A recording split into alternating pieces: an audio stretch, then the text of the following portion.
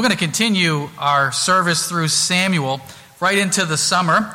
Mitch Foreman preached last week, did a great job talking about Israel asking for a king. We're going to pick up on chapter 12. So just a little bit again beyond that, really talking about Samuel's farewell address. Samuel's farewell address. I know it didn't feel like all that long ago we were looking at Samuel as a young boy in the tabernacle area, but here he is decades later after faithfully serving. He's coming to the end of his ministry. And friends, I think there's an application for all of us here when it comes to ministry. Because really, understand that we are all ministers. Every Christian is a minister. A minister is one who serves. Ministry is a service. I know that sometimes that terminology is used to describe pastors and clergy in particular, and that's true that we are not all pastors. Not everyone's a pastor, but we are all ministers, and that's a misuse of the term ministry or minister to refer to only pastors. Every Christian is called to serve. And I think when we look at Samuel's ministry, the end of his ministry is as judge, there's something for us to see and to learn. Here he is as he addresses the people of Israel after, in a sense, being rejected. He was the leader. He was the judge. He was the one who basically oversaw the direction of the nation. And the people said, "No thanks, Samuel. We want a king. We want to be like the nations. We want to be like everybody else. Your sons aren't doing the job we want them to do. You're great, but we need someone better. We want a king." And so as he addresses them, his farewell address as a judge, by the way, he's not done yet. He still has some more ministry, we'll see. But as a judge, what does he have to say? And the neat thing is, it's not bitterness. It's not sour grapes. It's not forget you people.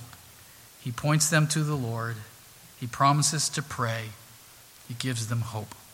It's a lesson for us, friends, as we do ministry, to be faithful. Look with me at chapter 12 of 1 Samuel. We're going to do the entire chapter, which is 25 verses, talking about how ministry requires faithfulness. And we'll have it up on the screen for you to follow along.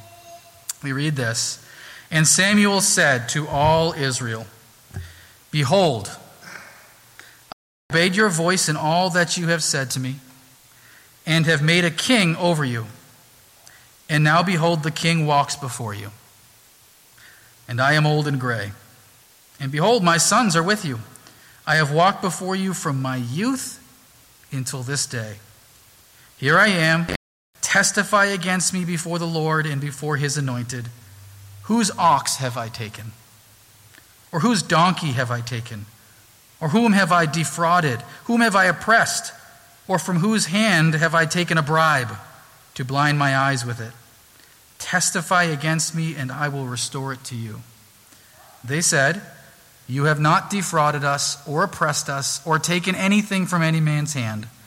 And he said to them, 'The Lord is witness against you, and his anointed is witness this day, that you have not found anything in my hand.' And they said, 'He is witness.'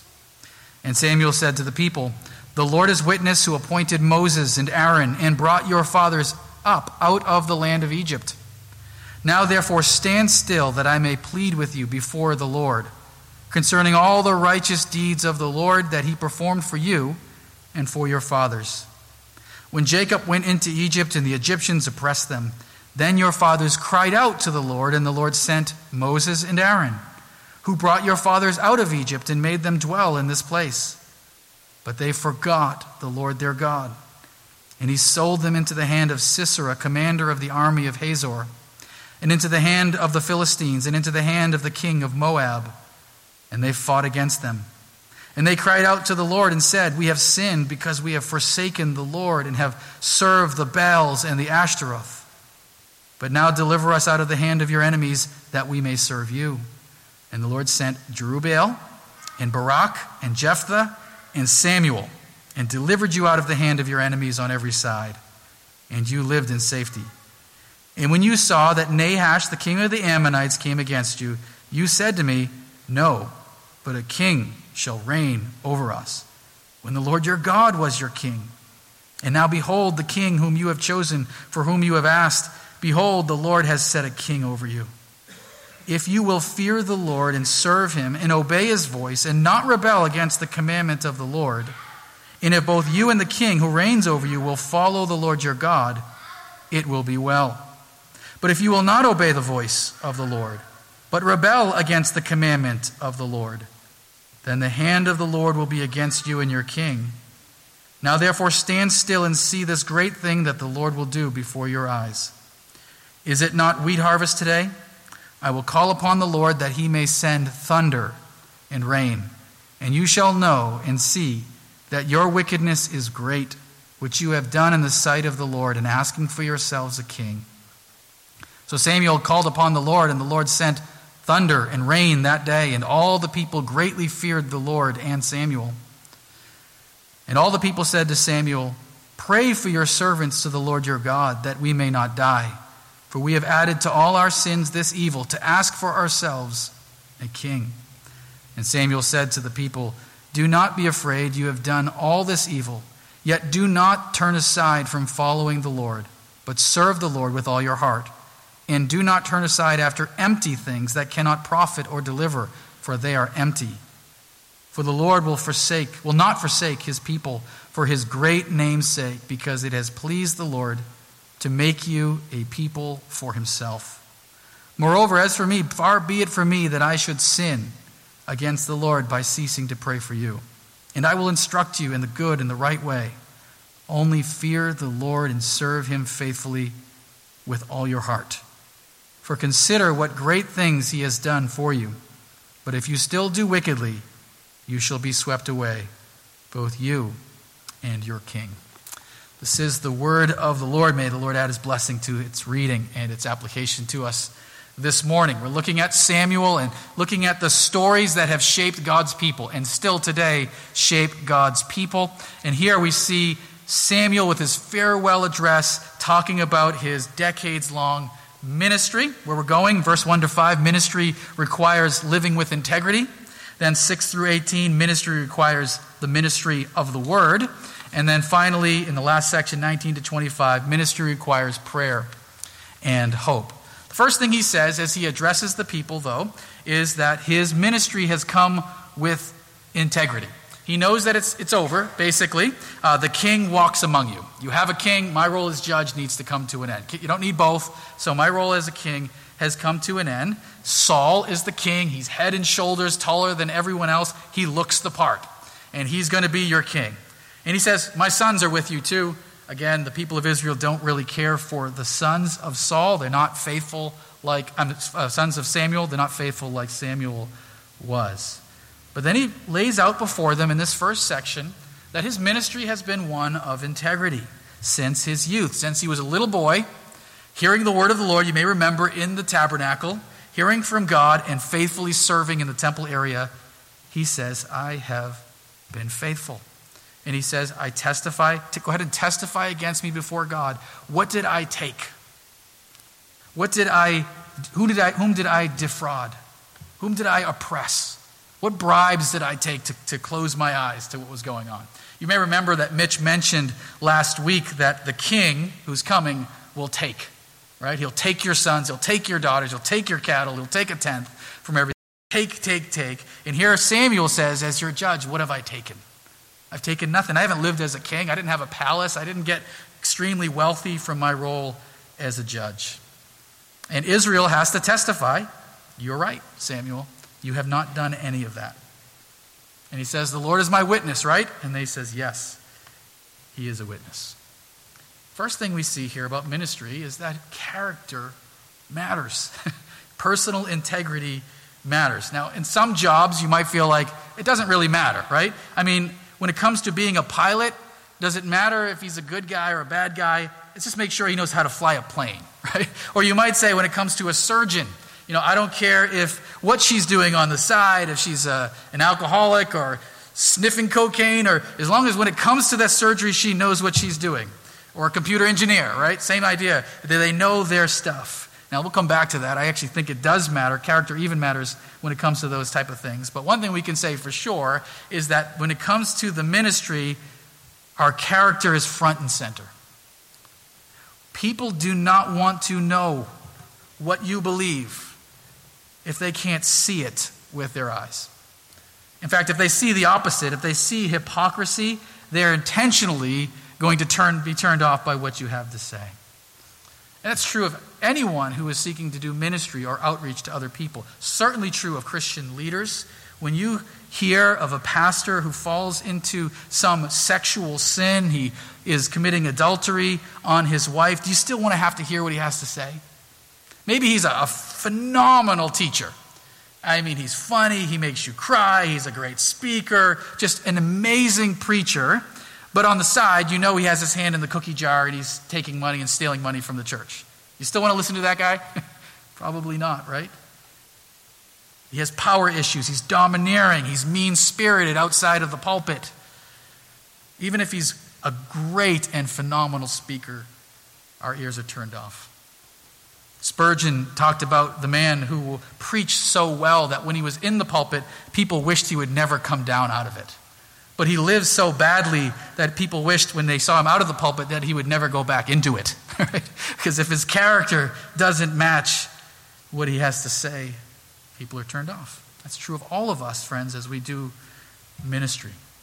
That's why it does matter when you go about your job, what your character is. First of all, as Christians, you're a witness wherever you are, in your office space or at the hospital that you serve at or the airline that you work for. The way you live speaks to your faith. But more than that, I think it will play in, right? I think that if some surgeon is sort of dishonest a lot, I'm not so sure she's telling me all the truth. And I think it does play into how we go about our jobs as well. But we learn something from Samuel. We learn that character really matters. In fact, he lays it out first and foremost. I've not defrauded. I have not been dishonest. I have not been oppressive. I did not take bribes. I served you with integrity. Let me say this. First of all, of course, we will sin. We're not going to be perfect when it comes to outreach or in terms of our lives. And Samuel himself was not perfect. He was not a perfect human being. He wasn't Jesus, right? Jesus is still yet to come at this point. We're studying here in the Old Testament. But he's faithful. Friends, when it comes to ministry, be faithful. When you sin, repent. Apologize. Recognize it. Turn away from it. Seek to be better. Seek to continue to grow in grace. Let's be careful with the things he specifically mentions here. Be careful with greed. Be careful with that sort of dishonest taking from others. Be careful with dishonesty in general. If people sense you're not honest in one issue, I'm not so sure they want to hear what you have to say about the Lord in the end. Maybe your testimony isn't quite as true and honest as you say it is. If I can't trust you in one area, what about the other? Be careful with oppressiveness, being harsh, domineering, controlling. Friends, if we live that way, it doesn't adorn the doctrine of God as we're called to do. Recognize, too, that the Lord is witness. Don't just try to live with integrity when people are looking and people can see you. God sees all. And Samuel can say with a clear conscience, the Lord is my witness. I've sought to be faithful. And one more thing on this first section before we move on. Be faithful over the long term. I love that he started as a young boy. Remember, after he was weaned by his mother, Hannah, she dropped him off in the tabernacle, and he began serving then. And here he says, I'm old and gray. Some of us can relate to being old and gray, right? And he said, in all those decades long, I've sought to be faithful. Be faithful over the long term. It's not enough to say, well, I've been faithful for the last month, so you should listen to what I have to say about the Lord. No, can you continue on and on, serving the Lord, trusting in Him, repenting of sin and growing in grace, and speaking up about the Lord? I think, friends, that we overestimate how much we think we can do in terms of ministering into our city, into our friends and our neighbors and our family in the short term. But we underestimate how much can be done in the long term in terms of our witness to them. One of the things I love about our church family, and there's nothing wrong with new churches and church plants. In fact, we have a relatively new church that's meeting on the other side of the building. But one of the things I love about our church is that it's older than anybody sitting here, right? There are no original members of First Baptist Church sitting here today, unless you're 256 years old, right? Okay? So our church's charter was literally signed by the most famous signature in history. John Hancock, governor of Massachusetts, signed our church charter. And for 256 years, this church, up and down, it's had its problems and its issues, has sought to faithfully do ministry in our city. Loving people, feeding those who are hungry, clothing those who are naked in the cold winters here, welcoming people in, and telling them the good news about Jesus Christ. That's what is effective over the long term. Character matters. But it doesn't end there. Ministry of the word then requires the ministry of the word, speaking up about the Lord. Look what Samuel does next. He then turns to the word. He reminds them of the Bible. Now, the Bible he had was the Torah, the first 5 books of the Bible, and the story of the Judges. It's not done being written yet. We have the entire Bible now, 3,000 years later. But 3,000 years ago, up to that point, you got the Torah, the Judges, and he lays it out before them. Jacob went into Egypt. He's one of the early patriarchs. Moses and Aaron led them out in the Exodus. You guys probably know the story, or at least you've probably seen the movie, The Ten Commandments, right, at least.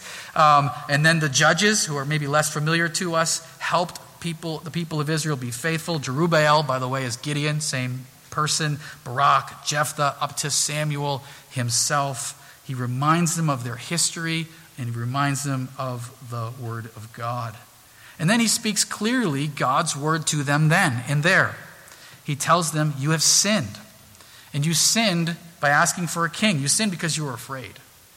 The king Nahash was up against you, and you were afraid of him. And so instead of trusting the Lord, you wanted a king like the nations. You wanted a king you could see. You forgot the Lord.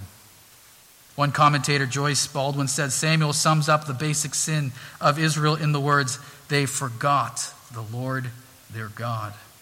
It is an indictment worth pondering. They forgot the Lord their God, who had been faithful to them over generations up to that point. And he tells them what to do now. Obey the king, and it's going to go well. Rebel, and it won't. And then he does a miracle. He says, let me demonstrate to you the power of God right here and right now that sort of confirms what Samuel is saying. He says, let the Lord bring rain and thunder, which is notable because it's harvest time. And at that time, first of all, Israel's a desert, right? I mean, there's not a lot of rain in general, but particularly at harvest time, it doesn't really rain. So he makes it rain, or the Lord makes it rain, right at the time when it doesn't typically rain. And really, the nations, the pagan nations that surrounded them, believed that the Baals and the Ashtoreth, the foreign gods, had power over the harvest and over the rain. And you probably have heard stories of different pagan nations and so forth, rain dances, and they can control the rain. No, there's one God over heaven and earth, and he controls the rain. By the way, this is still, of course, true today, that we need to get to talk about the Lord. Samuel moves seamlessly from talking about his own character. I'm blameless. There's nothing you can point to specifically above reproach. But then talking about the Lord, talking about Scripture and calling them to faith. Friends, if we're going to do ministry here in our city, that means ministering the Word. We, of course, have a fuller revelation than Samuel had. We have Jesus. We have to get to talking about Jesus. It's not just about you and your own personal integrity. That's important. That's essential even. But then you need to point people to the one who can actually save. The point is not to point people to ourselves, but to God. And so if we only try to live out a faithful life, but never actually share the message that can actually save people, we have not actually done ministry. There's a common saying today that I think Christians in the past would have no category for it, right? Because we say it today and they wouldn't understand it. It's, I preach the gospel with my life. Christians in the past would say, I don't understand what that means. Sometimes that's attributed, by the way, to Francis of Assisi. He did not say it, almost certainly. Not only did he not, he would not have said it. Your life can reflect the power of the gospel, but you're not Jesus. I am a spiritually starving person who has found the bread of life, but I'm not the bread of life. I can only point you to the one who is the bread of life. I can point you to God, where you can find refuge and grace, where you can find spiritual sustenance. Living out in line with that is important, but it's not ministry. Point people to Jesus, and to do that, we do need to open our mouths.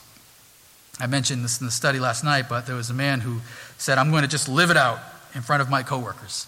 And he did it for decades and decades, and he said, I'm going to live out my Christian faith, and I'm going to let my actions speak for myself. And at his retirement party, somebody finally had a conversation with him about it, and he mentioned that he's a Christian. And the person said, oh, wow, all the time I thought you were a Buddhist. Never even knew why he was living the way with honesty and integrity, and all the glory was going to Buddhism rather than to the Lord. You have to tell people about Jesus. Just again, to some specific applications here. Ministry means teaching people the Bible. And friends, I would say start with your family. If you have kids, younger kids particularly, sit down with them, read the Bible with them, teach them. If you have grandkids, try to, get their parents' permission, as best as possible. But, also share with your grandkids, bring them to Kid Town. Learn the Bible, invite people to church, get into a Bible study, invite others to join you. Stick to the scriptures. We need to know the stories that shape God's people. Also, learning from Samuel here, be open about sin and the need for repentance. Be winsome, but don't water it down. Be clear.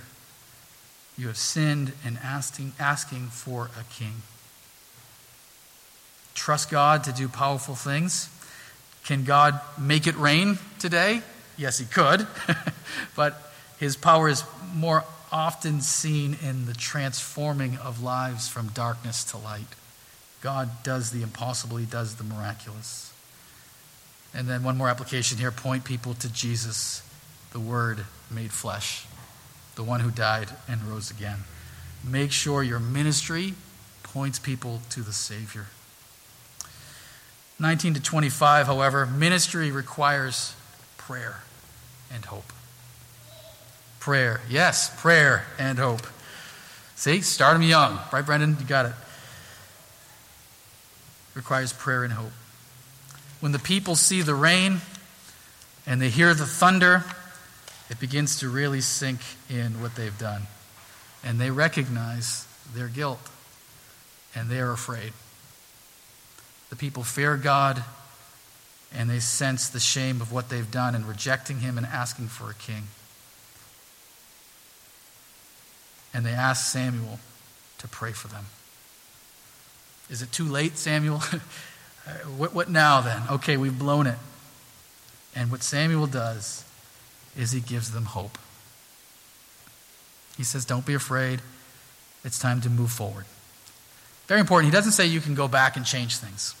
You can't. You've done what you've done. You've made your decisions. But you can go forward in serving the king that that God has given you, and be you and your king being faithful. Good application, I think, for us there, friends. People all the time want to go back and change the past. You cannot change the past, but God will give you grace going forward. He gives them hope. And then he says, of course I'll pray for you. If any section of 12 is quoted today, it's this one here. Far be it from me that I should sin against the Lord by ceasing to pray for you. Of course I'll pray for you. In fact, I would be guilty not to pray for you. Friends, we're called to pray for everyone, for our enemies, for our neighbor, and certainly for the lost. They reflect on their sin, on their failure, and he warns them going forward to put their hope in the Lord. I love the fact that he offers them hope. Again, Samuel just got rejected by the people, right? I mean, He could have easily been tempted to say, listen, you rejected me. You rejected God. You've blown it. It's over for you people. You guys are kaput, okay? You had your chance. You chose a worldly king. You want to be like the nations, go ahead and try to be like the nations. It's done. But he doesn't do that, of course. He offers them hope going forward. The message of the Christian faith is never hopelessness. Ever. It's never, everything is just so bad, it's over. There's no hope. I think, friends, we have to watch out. Sometimes I think Christians can sound that way. We can sound very condemning and very hopeless, as if we're really just preaching despair and that all is lost. And I wonder if in some ways our culture would identify Christians, and maybe even evangelical Christians in particular, as those who are gloom and doom, saying it's all over, it's all bad. Or are we known as the people who always offer hope going forward? Just as one example of this, okay? So I could use a number of different examples, but one example, I try to never talk about abortion without always adding grace. Of course, I am pro-life to my core, but I try never to talk about it without adding, but there is forgiveness and mercy for those who have sinned. Because I have no idea who's in earshot of what I'm saying, even today, and what your past has been. There is always grace. I don't want anyone to ever hear the message of the Christian faith and say, well, I guess I'm a murderer and there's no hope for me. I'm going to hell. No, friends, there are only sinners. And God offers mercy to sinners. No matter how bad things have gotten, God can and does work. He works revival. And he can personally save anyone. Ministry requires character and integrity. Ministry requires speaking up about the word, and ministry always offers grace to people. First of all, it prays for people. Genuinely, by the way, it doesn't just say, I'm praying for you. It's easy to say, I'll pray for you. When we say that to someone, do you actually go and pray for them? Make sure you actually do pray for someone when you say, I'll pray for you. In fact, Samuel says, it would be a sin for me not to do that. I'm going to continue to pray for you and to continue to instruct you. In fact, this is not really the end of Samuel's ministry. It's at the end of his judgehood. But he continues to do a number of things for Israel, not only praying and instructing them. He anoints the new King David. We'll see that. He confronts Saul about his sin later on and all that. So he's not done with his ministry. He's going to faithfully serve the Lord right to the end. But I think what we could say about Samuel here is that he loves these people. Even though they rejected him, he genuinely cares about them. They need some tough love here, and he gives it to them, but he's not saying it's hopeless. There's definitely hope. He gives them the answer, the solution, the remedy, the cure. Make sure when you diagnose people with the biblical diagnosis of sin, the poison, the venom of sin, the disease, the pandemic of our depravity, make sure you always offer them the medicine, the antidote, right? There is a cure for it, and his name is Jesus Christ. It's never too late. It's never too late. I like what the book of Hebrews says, as long as it's called today, don't harden your heart. There was a sign, I remember, in a restaurant, I think it was in the Chicago area, that had painted onto the walls, a seafood restaurant, free crab tomorrow. So what happens when you come tomorrow? There's a sign on the wall that says, free crab tomorrow, right? So tomorrow never comes. Today is any day you're still breathing and alive. Any day you and I are still here is today. And the scripture says, so long as it is called today, harden not your heart. There is hope. There's grace. There's forgiveness. Right here, right now. And I hope that message is clear for you right here and right now, and those listening online. You have not strayed so far from God that he cannot save you. There's nobody who is so bad, so distant from God, that he will not take you back in a moment for those who would turn to him in faith. Ministry requires faithfulness. And we get a little picture of that from Samuel towards the end of his judgehood, at least. If we want to do ministry here in New England, as this church has done for 256 years, and around the world, it's going to require an ongoing, continual faithfulness. It's going to require character and integrity. Lives that reflect the truth of the gospel, that adorn the doctrine of God. It's going to certainly require ministering the word of God, speaking up about Jesus, telling people the good news. They need to hear it. And it's going to require lots of prayer and lots of hope. Like I said in the beginning, it would have been so easy for Samuel to say, I'm feeling so dejected, so bitter, so upset with you guys for rejecting me, rejecting my sons, that I don't want anything to do with you anymore.